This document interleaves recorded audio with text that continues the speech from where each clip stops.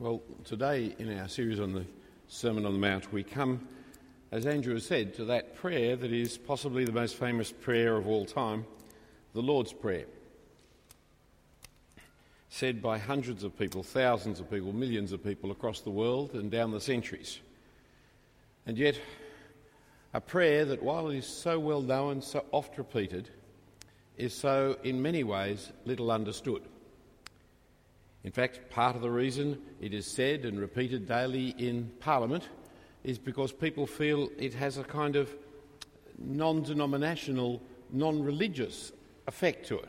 That is, it's not something that would be any problem to pray even if you didn't believe in Jesus. It doesn't mention Jesus. It doesn't actually pray in such a fashion that would give you the idea that it's distinctively Christian. And yet, of course, the Lord's Prayer is at the heart of what the Lord's concerns were. These are the very things he wants us to pray. And so I want to spend a little time with us on this Lord's Prayer in Matthew 6. Matthew 6, a passage that I take it that you know very well. In fact, it's one of the bits of the Bible that you should be able to recite off by heart. To pray, to talk about this prayer that Jesus taught his disciples and taught us to pray. Now, Jesus was teaching on the importance of the sincerity of prayer. It's all part of his teaching on integrity. Not to do our righteousness in order to be seen by others, Matthew chapter 6, verse 1, for then you will have your reward, but you will not have your reward from the Father in heaven. And so, instead of people glorifying the Father in heaven, they pray like hypocrites, and we must not pray like the hypocrites. And so, just as in our almsgiving mustn't be hypocritical, and as we'll see next time, in our fasting is not to be hypocritical, so our praying is not to be hypocritical. For when you pray like the hypocrites, you love to pray in order to be seen by others, but not to necessarily be heard by God. So instead of bringing deeds that would glorify your Father in heaven, you wind up glorifying yourself. As people say of you, isn't he so religious? Isn't she such a woman of faith? Aren't they such a holy family? Because they hear our wonderful prayers. But the Heavenly Father doesn't listen to prayers like that. And we mustn't pray like the Gentiles, for they think they're heard for their many words in chapter 6, verse 7 and 8. If they shout and sing and carry on, they think the gods will then hear them and grant their requests. That's because they do not know God, the God who knows what we need before we ask and is more willing to give than we are to ask. He doesn't have to be coerced into giving us anything. We're just to talk to him plainly, directly, normally, just as we'd talk to our Father who is on earth. And so Jesus taught his disciples what to pray. Verse 9, pray then like this: Our Father in heaven, hallowed be your name, your kingdom come, your will be done on earth as it is in heaven. Give us this day our daily bread. Forgive us our debts as we also have forgiven our debtors. And lead us not into temptation, but deliver us from evil. It's a very simple prayer. It's a very straightforward prayer. But prayer, you see, is talking to God. It's not mystic meditation, it's not listening to God, it's not some kind of spiritual activity or exercise, it's not some methodology of interacting with the divine, it's just talking to God, our Heavenly Father, as we would talk to our earthly fathers. And so that's why Jesus' prayer commences, Our Father in heaven. For that's the one to whom we talk. Now, it's not wrong to pray to Jesus or to the Spirit, but throughout the New Testament, rarely do Christians ever pray to either the Son or the Spirit. And the Scripture never teaches us to pray to them, but consistently talks about praying to our Father in heaven. For prayer expresses our dependence, and it is the fatherliness of God which is at the basis of our dependence and of our prayer. It's the Father, like any father, who provides for us and disciplines us, who cares for us and who teaches us. That's what fathers are supposed to do. And he, the Heavenly Father, is the one who is glorified by our requests. He's the one upon whom we depend for all things, and he's the one to whom we should address our prayers. and addressing our prayers to him, we adopt once more the position of a child, needy, dependent. This is very difficult for wealthy and successful people. This is very difficult for technologically able people who are able to do the things of life without any dependence upon anybody else. This is very difficult for adults because we prefer to stand on our own 2 feet and to deal with life as it comes to us and take responsibility for ourselves. That's why it's so hard for the rich to enter the kingdom of heaven. As Jesus says, it's easier for the camel to go through the eye of a needle than for a rich man to enter the kingdom of heaven, because entry into the kingdom of heaven is humiliating. It is humbling oneself. It is becoming dependent upon God rather than upon your own efforts. For if we must be born again to enter the kingdom of heaven, it is only as the Spirit of Christ enters in us that we can genuinely call God Abba, Father, which is the basic approach to God in prayer. And so whenever we come to God in prayer, once again we're adopting the position of childlike faith. Now, some of us have difficulty calling God Father because our human fathers were so violent and unloving. And to call God Father seems to stick in the throat. But this is our Father in heaven, not sinful, not violent, not unloving. Not the sinful one who raised us and hurt us, but the one who is sovereign over all things in heaven and on earth. We are especially angry with our fathers, our earthly fathers, because we know intuitively that because he was our father, what he has done to us is doubly wrong. That a stranger should treat us badly is bad. But that our Father should treat us badly, well, that is really doubly wrong. For he should be loving to us, he should be caring for us, kind to us, protecting us, providing for us. He should be on our side. And that's why we are so hurt when our Father is hurtful to us. In other words, we know of the ideal of fatherhood. That is, we know of the Heavenly Father. That our own sinful father has so dreadfully misrepresented to us. Don't let the pain of your childhood prevent you from understanding the fatherliness of God. Rather the reverse.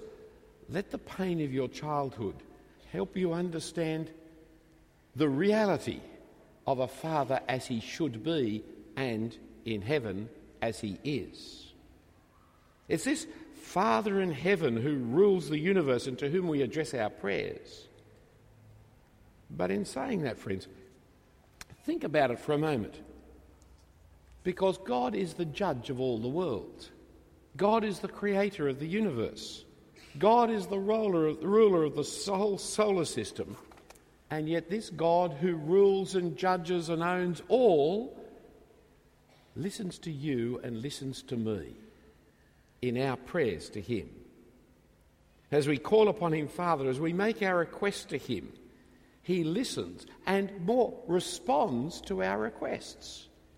However small and unimportant they are, and in one sense, everything we do is small and unimportant compared to him, but it doesn't matter how small and unimportant it is, God cares.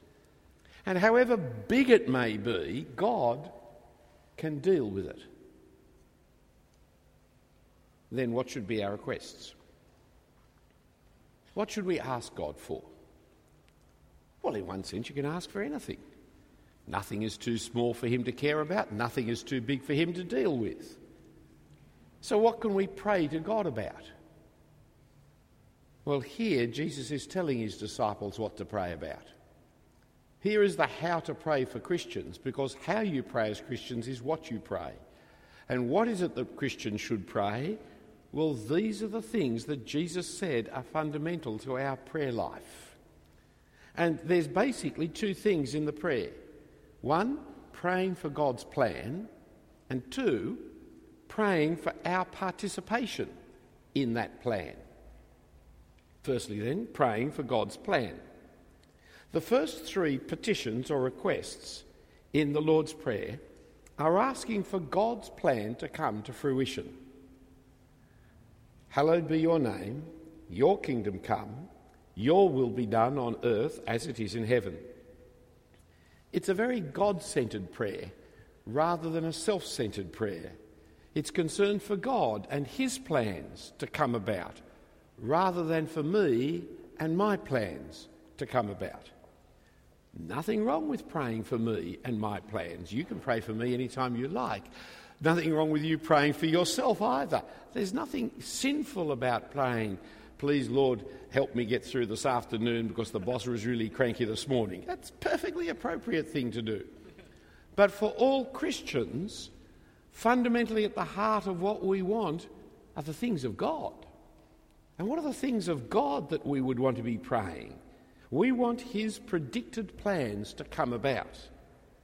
Now, each of these can be found in the passage we read a little while ago, Ezekiel chapter 36.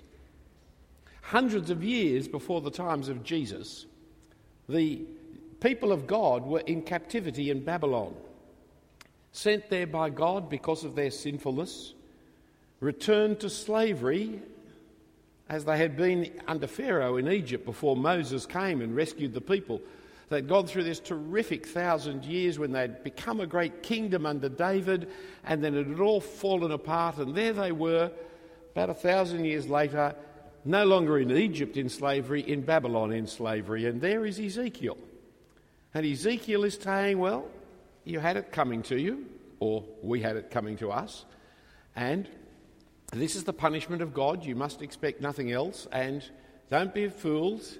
The Babylonians are going to win. But on the other hand, he also says, but God is going to come and rescue. God is going to come and establish his kingdom. God is going to come and in chapter 37, if we'd read on, raise the dead nation up to new life again. Key part of this turning in Ezekiel that we read for us at chapter 36 is the hallowing of his name. Hallowed is one of those funny old words, isn't it? I don't know anywhere else we use it except in the Lord's Prayer. And as many a child has prayed to God that Harold would be fixed up, and that it's just one of those words, isn't it? But there's no other word for hallowed other than hallowed. So what does hallowed mean? It makes holy. It makes holy. It's the verb for holiness. Hallowed be your name. May your name be holy. The Israelites had blasphemed the name of God by the way they lived. They'd taken the name of the Lord their God as their God. We are the people of Yahweh. But they didn't live as the people of Yahweh. They lived like the people of Baal. And so they had dishonoured, they had brought disrepute, they had brought shame upon the name of the Lord their God, of Yahweh their God. And if you remember the Ten Commandments, you shall not blaspheme the name of the Lord your God. Now, you can blaspheme God's name by swearing and cursing sometimes when the hammer hits your thumb instead of the nail, and so you let out a blasphemy, but that's a very minor blasphemy compared to taking on the name of Yahweh and then living in such a fashion that you bring disrepute upon Yahweh. And they brought disrepute upon Yahweh because they lived like the pagans. They ignored the character of God, and they brought judgment upon themselves. They were defeated by the pagan nations. They were scattered across the face of the world. They were taken into slavery in Babylon. So that instead of the nations looking at Israel and saying, gee, their God is a great God. Look at the wonderful law that he's given them. Look at the morality. Look at the righteousness. Look at the way they treat each other. These are not like any other people. These are the people who know God. And these are people who, they've been rescued by their God. They've been provided for by their God. They've become a great nation because of their God. No, the pagans are saying, well, look at the people of Yahweh. He's not much of a God. He couldn't protect them. He couldn't provide for them. In fact, he put them back into slavery. He's a dud God if you've ever seen a God. He's a dud one. And so by their behaviour, they were bringing dishonour, blasphemy to the name of Yahweh. And so, the prophet Ezekiel, God promised to save his people, But do you remember that passage in Ezekiel 36? It's not for your sake, Israel, that I'm going to save you, but for the sake of my name. So that in future people would know that Yahweh is a great God. Yahweh is a holy God. Yahweh is a righteous God. Yahweh is a saving God. So as to demonstrate who I am to the world, I'm going to rescue you out of your judgment and salvation. That my name would be hallowed in all the world, that people would see the kind of God, the true and living God Yahweh is, a powerful, able to save and just and righteous God. What do you want for God? Do you want his name to be hallowed in our community? Think of the name Jesus. What do you want for the name of Jesus? Do you wince when people at the office or people at home or in the train swear with the name Jesus? Or this stupidity that people go on with at the moment? Oh my God. They've even got it down in texts and SMSs to just OMG now. I mean, is that how we want God to be known? As just an expression of emotions for people who have got limited vocabulary? That's not what we want for our God. We don't want Jesus to be just blasphemed. We want him to be honoured. Hallowed be your name. May it never pass the lips of people without people at the same time saying, he's wonderful, he's great, he's marvellous. Hallowed be your name. And God's promise of this coming is the coming of his kingdom. When once again he would unite his people into the promised land in Ezekiel's promise, and in this time he would rule over them in righteousness and justice, and he would appoint his king, David, to rule over them as king. And the failed kingdom would be replaced by the true kingdom of God, and all the promises of wealth and justice and peace would be fulfilled forevermore. And instead of the nations conquering Israel, Israel would be the nation that rules over all of the nations, for God would be king over all, and his son, the king, would rule over all peoples. We want the coming of the kingdom of God, when the King, Lord Jesus Christ, will be Lord and King of everybody, when every knee will bow, when every tongue will confess that Jesus is King to the glory of God the Father. That's what Christians want. That's what we pray for the coming of the kingdom of God. And when that happens, of course, then God's will be done on earth as it is in heaven. God is going to do some heart transplants when his kingdom comes, says Jesus. Didn't use the heart transplant phrase, that's mine, but that's what it's about. For the law will be written on the, not tablets of stone, but it will be written on the hearts of the people. And instead of having hardened hearts like stone, they'll be given to the hearts that want to obey the law of God, because the Spirit of God will be in them to move them to obey his law. That's what Ezekiel is promising in chapter 36. That's what the Sermon on the Mount is talking about. That no longer, chapter 5, will we be like the Pharisees and the scribes, looking for loopholes, seeking to avoid the law, pretending to keep it while at the same time trying to change it all the time. Now we'll be moved by the Spirit of God, because the law of God will be written in our transplanted hearts, and that we will long to do that which is righteous. We will long to fulfill the law. We'll long to be obedient to the law, not to the minimum, but to the maximum. That's what Jesus has been teaching about. And so, he is coming to bring the kingdom of heaven when God's name will be hallowed, when the kingdom comes, and when God's will be done on earth, just like it is in heaven.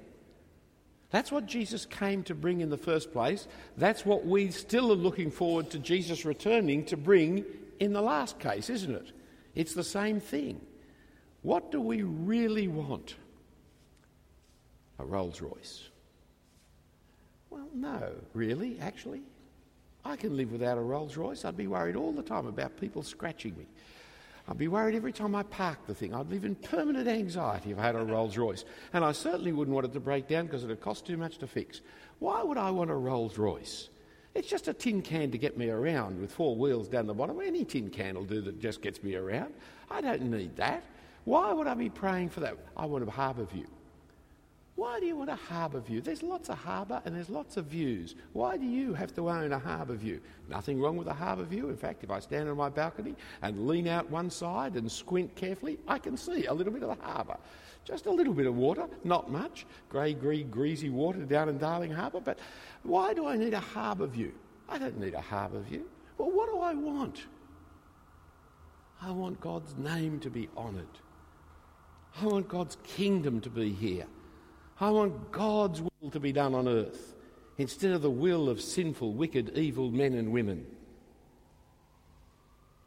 So this is what the disciples should pray for. That which God has already revealed is coming in Ezekiel 36 and elsewhere in the Old Testament. But all that introduces for us the second part of the prayer, that is our participation in the plans of God.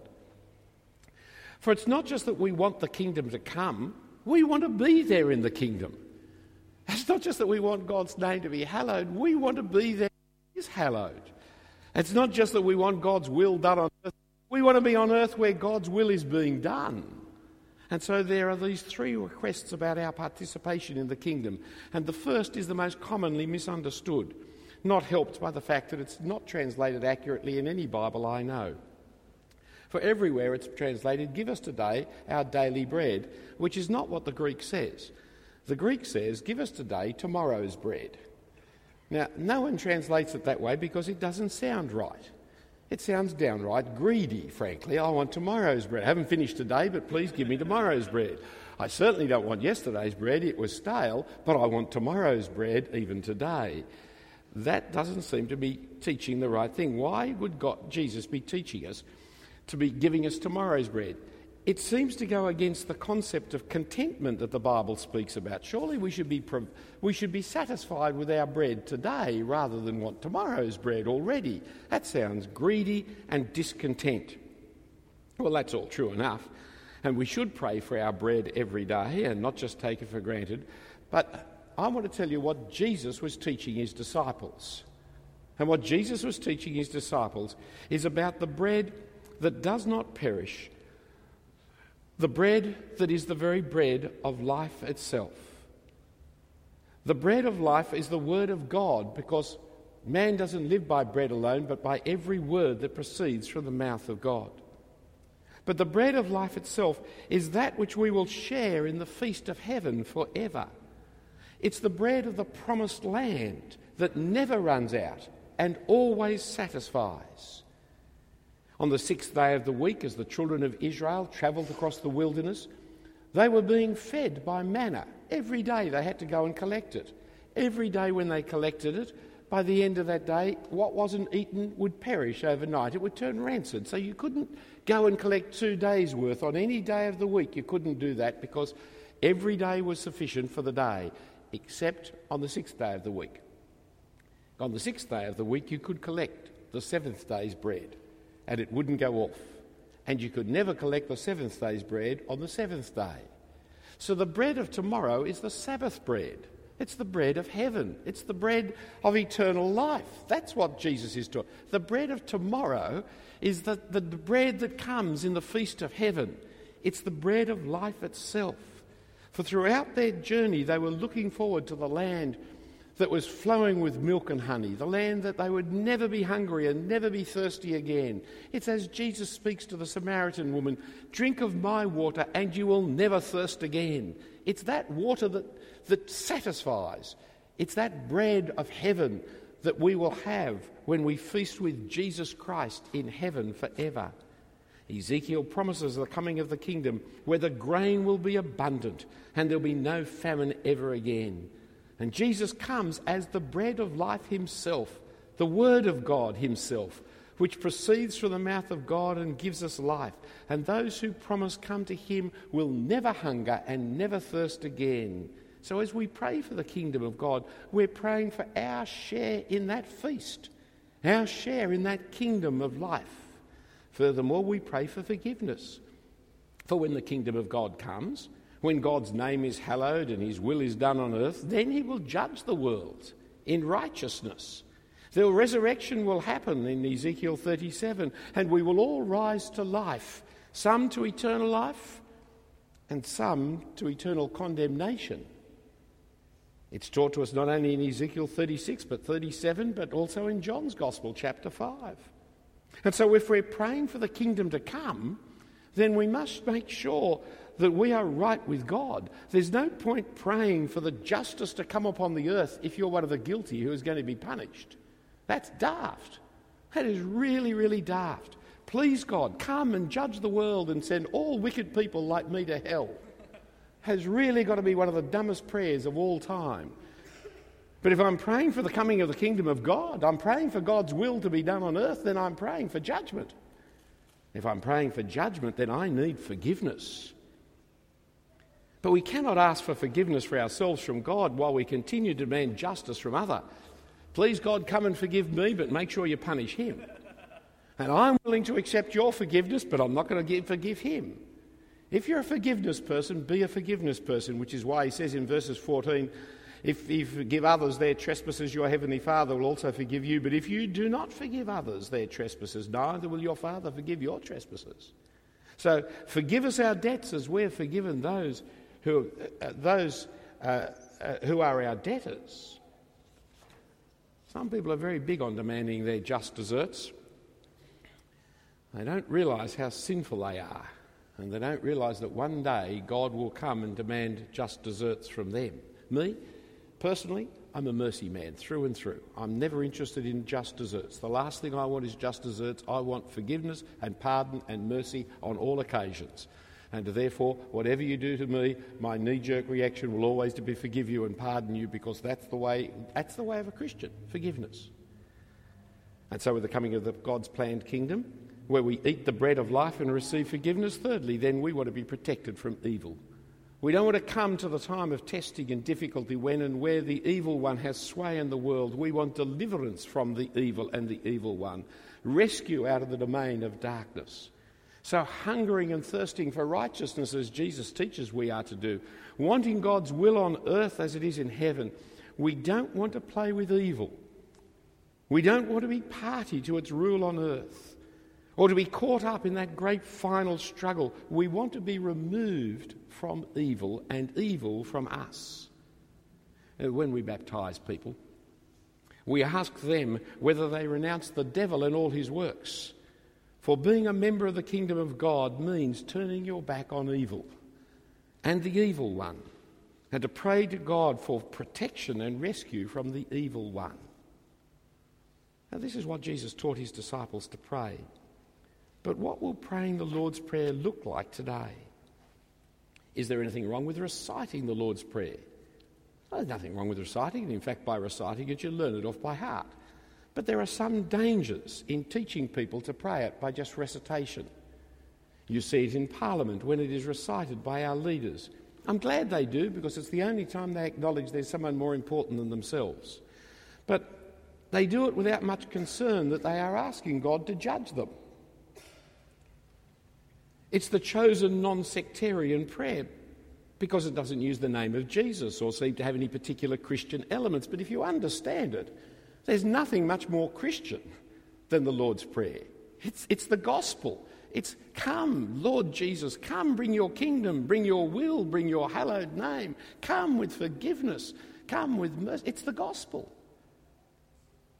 You see it in churches. I went to St Paul's Cathedral in London, where, unlike other cathedrals I visit, they made some attempt to engage the tourists with the message of the gospel of Jesus.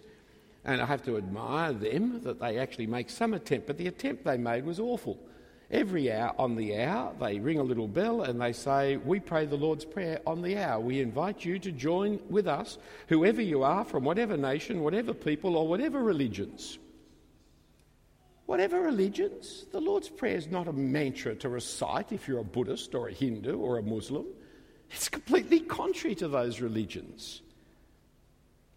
And you see it when people use the recitation of the Lord's Prayer as a discipline of penance. Say 3 Lord's Prayers or paternosters, as if God is going to be impressed by the number of times you say it off by heart and how quickly you can say it. We've just learnt that God is not impressed by how often you pray or how long is your prayers. Reciting the Lord's Prayer is not the same as praying the Lord's Prayer. Praying the Lord's Prayer requires us to understand and believe what the Lord Jesus was teaching when he taught his disciples to pray. Praying the Lord's Prayer requires us to want the name of the Lord hallowed. It requires us to want him king, him to be king in our life and over every life and over all the world. It's wanting his will to be done here on earth rather than my will or your will or anybody else's will. We want him, not my will, but your will be done. We want to share in the heavenly feast, living by the word of God. And we want to forgive and to forgive others. And we want to be protected from the evil one and from all evil, and to have evil removed from our very existence. And all these things will be expressed in all our prayers, for we are seeking God's kingdom and his righteousness above all things. And so whenever we pray, and for whatever we pray, these are the things that Jesus taught us should be at the forefront of our prayers. Well, are they at the forefront of your prayers? They will be, my friends, if they're at the forefront of your life. And they won't be if they're not. That's the key, isn't it? So let us turn back to our God in prayer. Heavenly Father, we do thank and praise you for the sending of your Son, that we may be forgiven, for the raising him of new life, that we might enter into your kingdom by the Spirit being poured into our hearts. So we pray for each other, Father, that every one of us here this day will know you as our Father, for by your Spirit we will all know Jesus as our Lord. And that our prayer life will reflect our lives, that our concerns will be for you, for your name and your will, to be done in all this world, but also done in our lives. And we ask this through Jesus Christ, who taught us all to pray together. Our Father in heaven, hallowed be your name. Your kingdom come. Your will be done on earth as it is in heaven. Give us today our daily bread, and forgive us our trespasses as we forgive those who trespass against us. And lead us not into temptation, but deliver us from evil. For the kingdom, the glory, and the power are yours, now and forever. Amen.